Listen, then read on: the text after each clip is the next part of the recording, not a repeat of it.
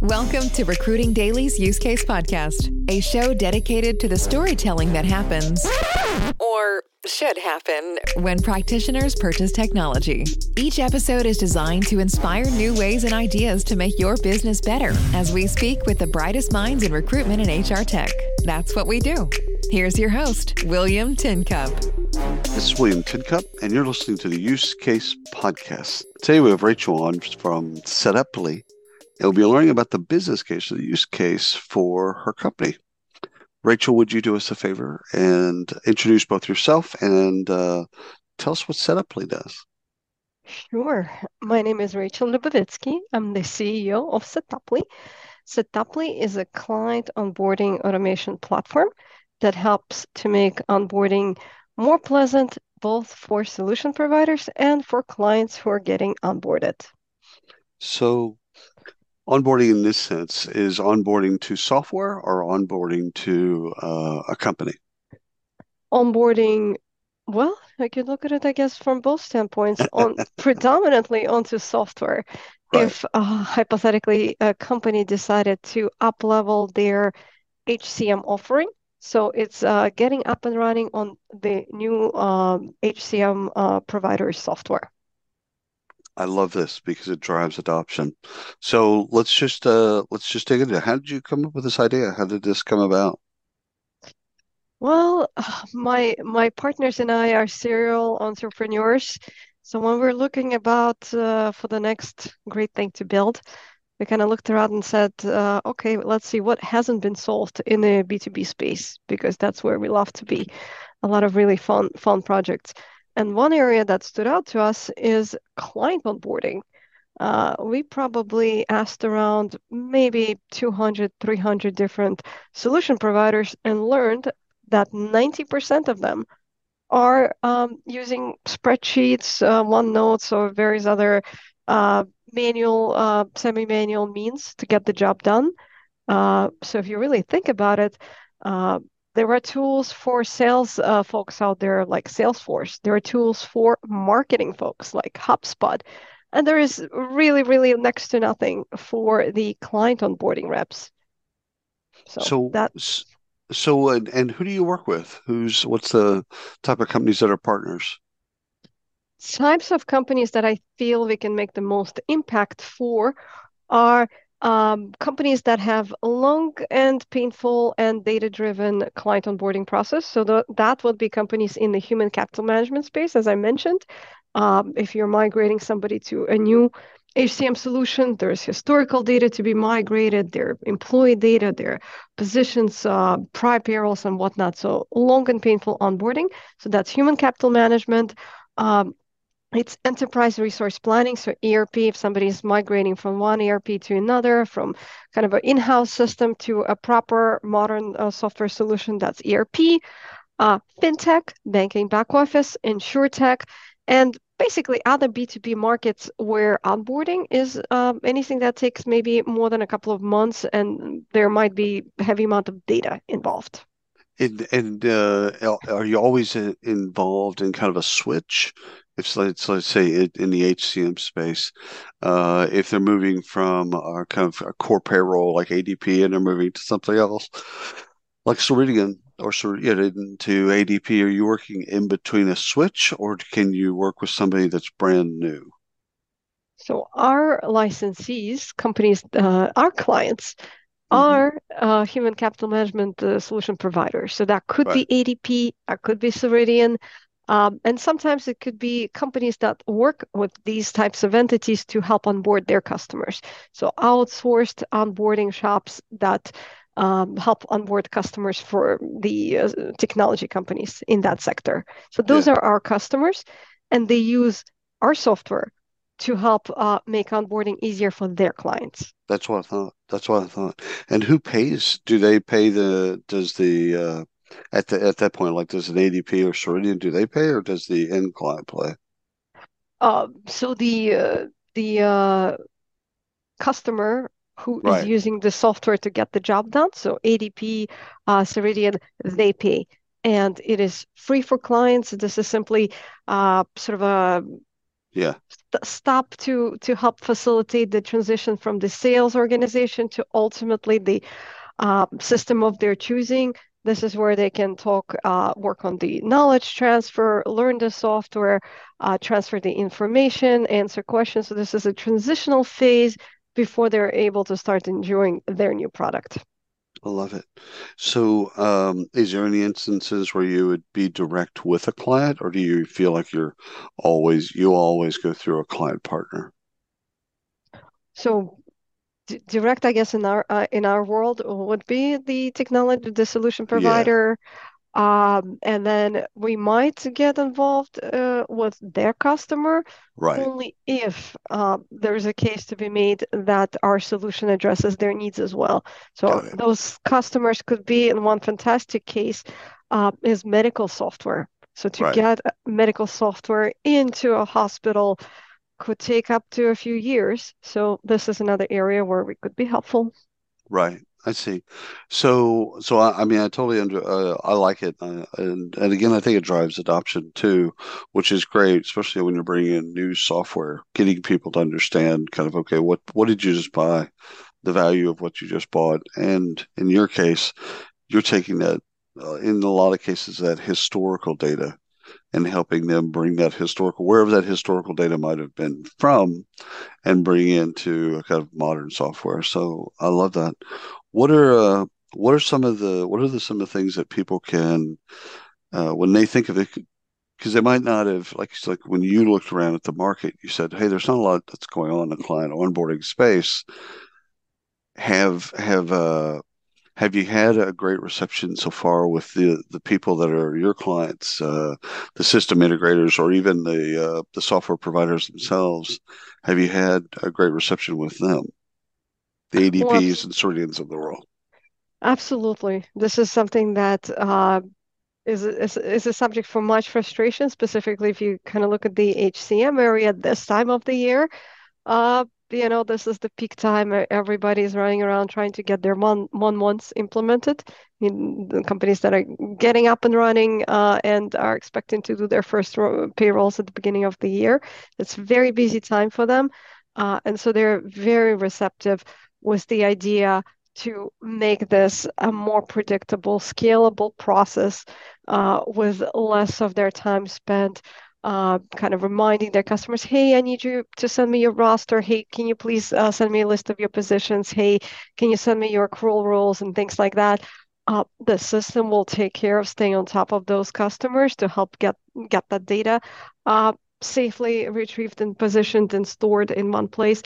And so these solution providers, the onboarding reps, can move on and focus on other things like helping their customers with change management, helping their customers with training on the new product.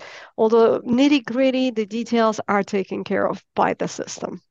Yeah, I love that because it lets them kind of focus on, at one point I'm sure the audience is thinking to themselves, well, why don't some of these larger HCM players, why don't they just build this themselves?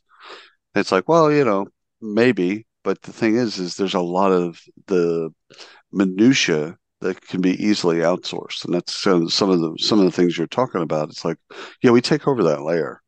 Let us just do that and do that well, so that you can focus on other things.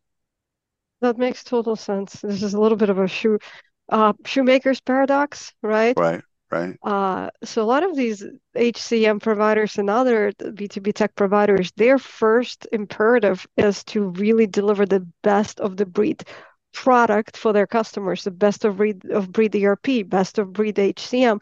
So you really, when you're deciding where to allocate your resources, you really want to direct them, most of them towards, your primary business.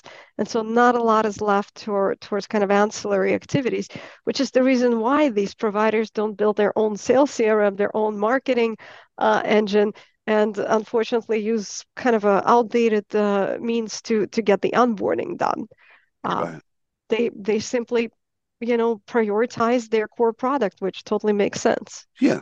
No, and I mean, when you think about it like that, they should be building out more of their roadmap and not doing this, because you're building out something that's far more sophisticated and will be continued to be more sophisticated. We didn't talk about kind of the big three with SAP, Oracle, and Workday, Do we currently do work with them, or is that on the roadmap?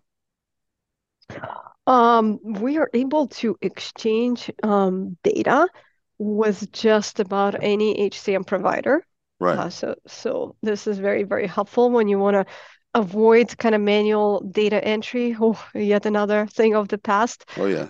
Uh, so being able to exchange data easily, validate, make sure that it is transformed to the correct format, that it is safely protected in transit. So definitely. So you don't have to be an official partner of anybody per se. I mean, I'm sure you are in some cases, but you don't have to be. You can get data again if it's coming out of a system or going into a system. You can do that without being kind of an quote unquote official partner, or having a partnership with anybody, UKG, anybody that we've talked about. You don't have to be an official partner. Well, as long as there is a formal, everybody obviously has to protect their data, their Right. customers' data. So when there are published APIs and formal process to gain access to specific data on client's behalf, so you have to follow through all Right. these processes. Although when there is a partnership in place, you're able to kind of experiment and do some interesting things together to maybe bring in a third party provider and enrich the data that is going into the third party or that HCM partner. So you could in a closer relationship you can accomplish more with taking a little bit of a deeper approach in how you exchange information between the two entities on behalf of a shared client. Tell me more about that data enrichment, because I've had the experience that a lot of HR and a lot of TA, they don't trust the data that they have. They sit on a lot of data, have a lot of data, always have, but they don't trust the data. Maybe it's because it's not trustworthy. Maybe it's because some of it is they just have the perception that their data isn't as great as it should be. So when you said enrichment, it just kind of triggered something for me. Tell me, in the cases where you can do that, what does that look like for a client? Well, outside of HR data, which is a whole other special case, I'll give you one good tangible example. Hmm. Uh, Client onboarding is a significant portion of a solution provider's P&L. And when you ask a question, well, you guys charge setup fees? Yes, we do. How much do those setup fees cover the cost Right. of your onboarding? Very few companies can answer that question. And yet, in larger sense, when you're doing financial reporting and you want to be very granular, it's kind of useful information to know. So, by being able to granulate as you're onboarding customers, how long does the task take? How long does the task cost based on who is working on it? Do you have a domain expert or you have a regular onboarding rep, you have a tax benefit advisor or somebody? So being able to granulate on the task level and then raise it up on the project level that you're working on a client, you can get to the point where you're able to say that, hey, to onboard this customer, this is precisely how much it cost me. So you can then have more accurate read on the general contract value of this new relationship, and you can drive better decisions as to, hey, these guys, this particular vertical, let's just say, no kidding about municipalities, but let's just say municipalities are a fantastic client with the lowest onboarding cost possible. Hey, that gives you a good read to the sales and marketing organization that, hey, these guys are probably easy and inexpensive to onboard. Let's bring in more of them, right? Let's focus on that vertical. And then, so that's from the sales directive that you're able to get from kind of a richer, deeper insight into your onboarding costs. And then passing it on to finance folks who love their numbers. You can get beyond, okay, just basic figures. Hey, we have 20, 30, 50, 100 employees doing onboardings. This is their salaries. This is what we collected. That's a very brute force and very, very, very generalized approach to figuring out how much onboarding costs. And so being able to granulate on the projects, on the products, on the clients, on the verticals gives obviously finance folks wonderful peace of mind that this is Right. where they are. Perhaps a directive that, hey, maybe we should increase our setup costs. Maybe there are areas that we have to focus on. Maybe there's some efficiencies of scale in improving our onboarding process so that it's a little bit faster. It's very useful data points for finance folks and your operating staff in general. So Right. that's on, getting a little bit richer, deeper into the data. Well, and it gives them not only that safety, the security of mindset of what's going on, but it also helps improve up the business case, so the ROI for the software that they're buying. Ex- The faster those folks get set up and comfortable with software, the faster everyone kind of gets to the value of software. Absolutely. Yeah. If you get into that area, exactly. Customers make their buying decision for a reason. They're looking for better employee experience. They're looking for more compliant solutions, richer feature set. And so they can't usually when they're closing that deal, when they're about to start with the new HCM provider, they can't wait to get started. You got a little bit of this instant gratification feel like, hey, I want it right now.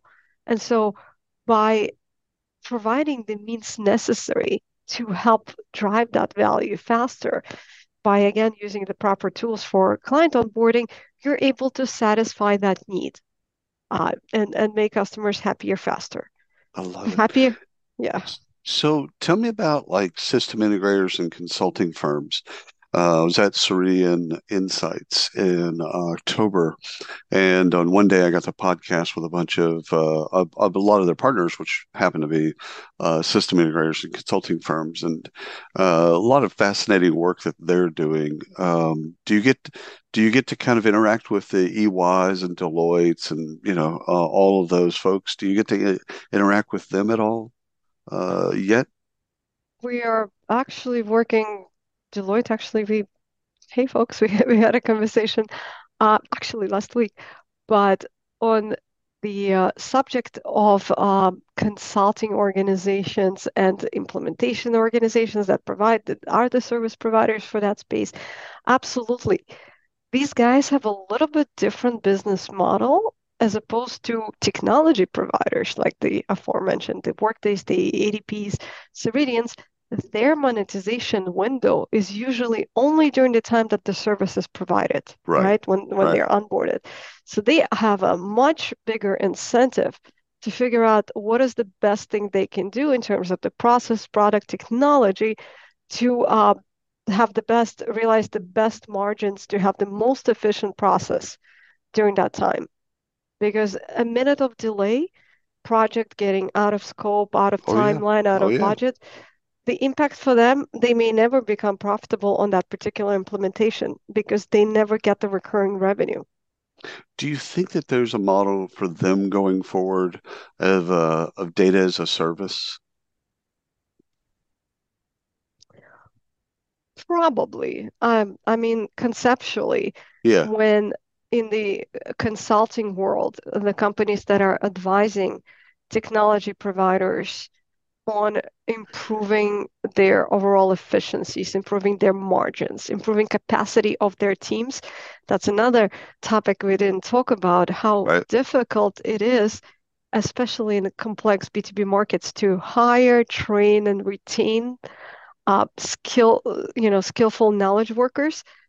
These consulting organizations that are helping technology providers with their visions and their roadmaps, this is something that is super helpful to have actual quantifiable data points that, hey, if you're able to migrate to an automated solution, that could improve your team's capacity by 25%. That could reduce your onboarding time spent by 30%.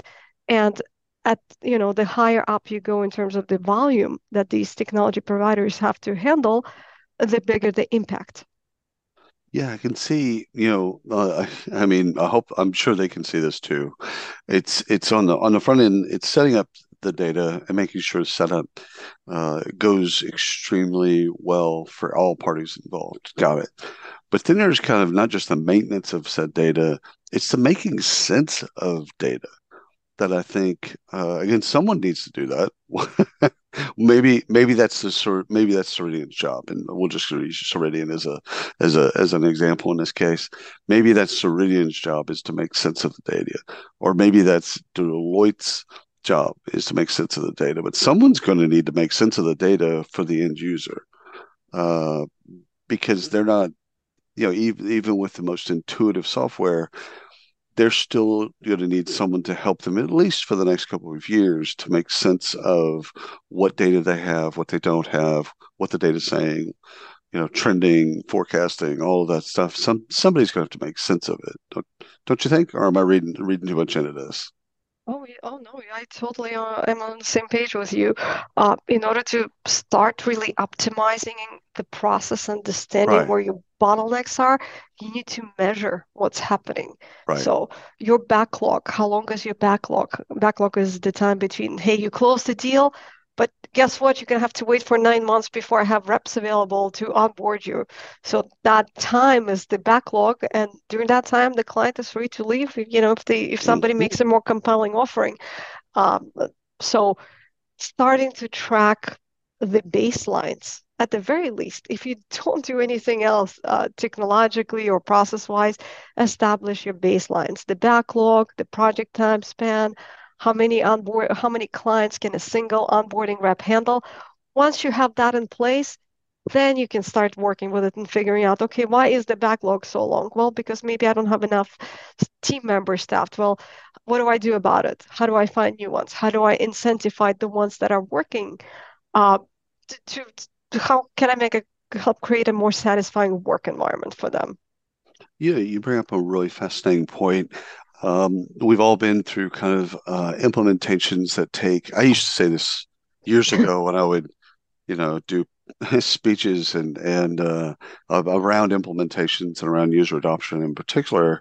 I'd do this bit. I'd say, listen, I can make every single one of you in the audience fall down on the ground and start sucking on your thumb, and all I have to do is say one word. And people are, it's a bit, right? So I'd say implementation, because at that time everybody had been through an implementation that went sideways. Everyone. And if you were lived in HR or talent acquisition, if you lived there, you've been through an implementation. It's been sideways. But I've seen kind of in more recent years, firms moving to a model where they don't try to implement the full solution. It's more of a let's get you into kind of it's almost like a iceberg approach. Let's get you into a piece of the solution that's above the waterline, but let's do that quicker. So instead of doing, let's say we'll do a workday just for fun for this one. Instead of doing a 9 month implementation where we take you on and we implement all of the pieces that you've bought for workday, let's get you into just core HR and do that. We could do that in 30 days. And so it's a piece, and they stand that up faster, and then they move around to the other pieces. I'm sure you've seen this. What do you think of that model? And it like the standing up someone faster in one part of the solution, and then kind of moving your way around to everything else that they bought. I love it. I think it plays to our basic human nature, the change management that Hmm. w- to when the change is made more gradual, gradually, you are able to, engage with it a little more, understand how it fits into your lifestyle, into your workday, and get into it with a lot more deliberation than something that's kind of like avalanche lands on you. I'll give you the winter example since we're headed into the season. Hmm. You know, why does everybody do bunny slope, right? Yeah, yeah, You start simple, you get comfortable, you understand what you're doing, you know where your equipment is, and then you can go for the higher slopes. right, right. I'm still on the greens, but yes, I understand the metaphor well enough to understand. I mean, if I ever get above anything above a green, I'm in a snow plow the entire time, all the way down. I made accidentally. I was in Taos, and I got off. What is it? Blue Diamonds. I got off at the very, very top. I was just not paying attention. I went all the way to the top, and so I get to the top, and then, you know the bit, right? So I'm looking down, and I'm like, yeah, I'm gonna die here. This is where I die. So I just got on the snowplow, and people are whizzing by me, yelling at me, whatever. And I'm just going really super slow. It took me 6 hours to get to get down the hill. See Anyhow, that's exactly, hey, that exactly relates to what we were talking about. You get all the way to the top and you look like there's no way in hell I'm making that journey. right? No. We just explained some of the more intense transitions again for SAP or Oracle or for Workday. It is an intense. We don't even think about it when we talk about. We don't even think about how intense this is for the end user and what it's changing in their lives. And so I love it. Last thing is, I saw you at HR Tech, and Mhm. we didn't get to spend a whole lot of time with you because I was worn out from doing a lot of podcasting. But what was your goals at HR Tech? What were you trying to do there? Well, as always, it's fascinating to see how the HCM space continues to evolve. So fascinating to see all the AI and incredible new innovations that are coming to make the workforce management, workforce environment a better place.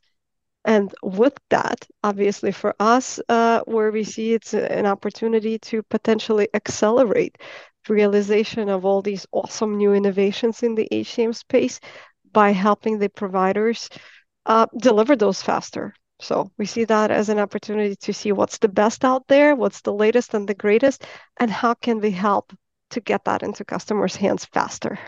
Drops mic, walks off stage. Rachel, thank you so much for your time. Thanks for coming on the show. My pleasure. Thanks, And, Will. absolutely. And thanks for everyone listening. Until next time. You've been listening to the Recruiting Live podcast by Recruiting Daily. Check out the latest industry podcasts, webinars, articles, and news at recruitingdaily.com.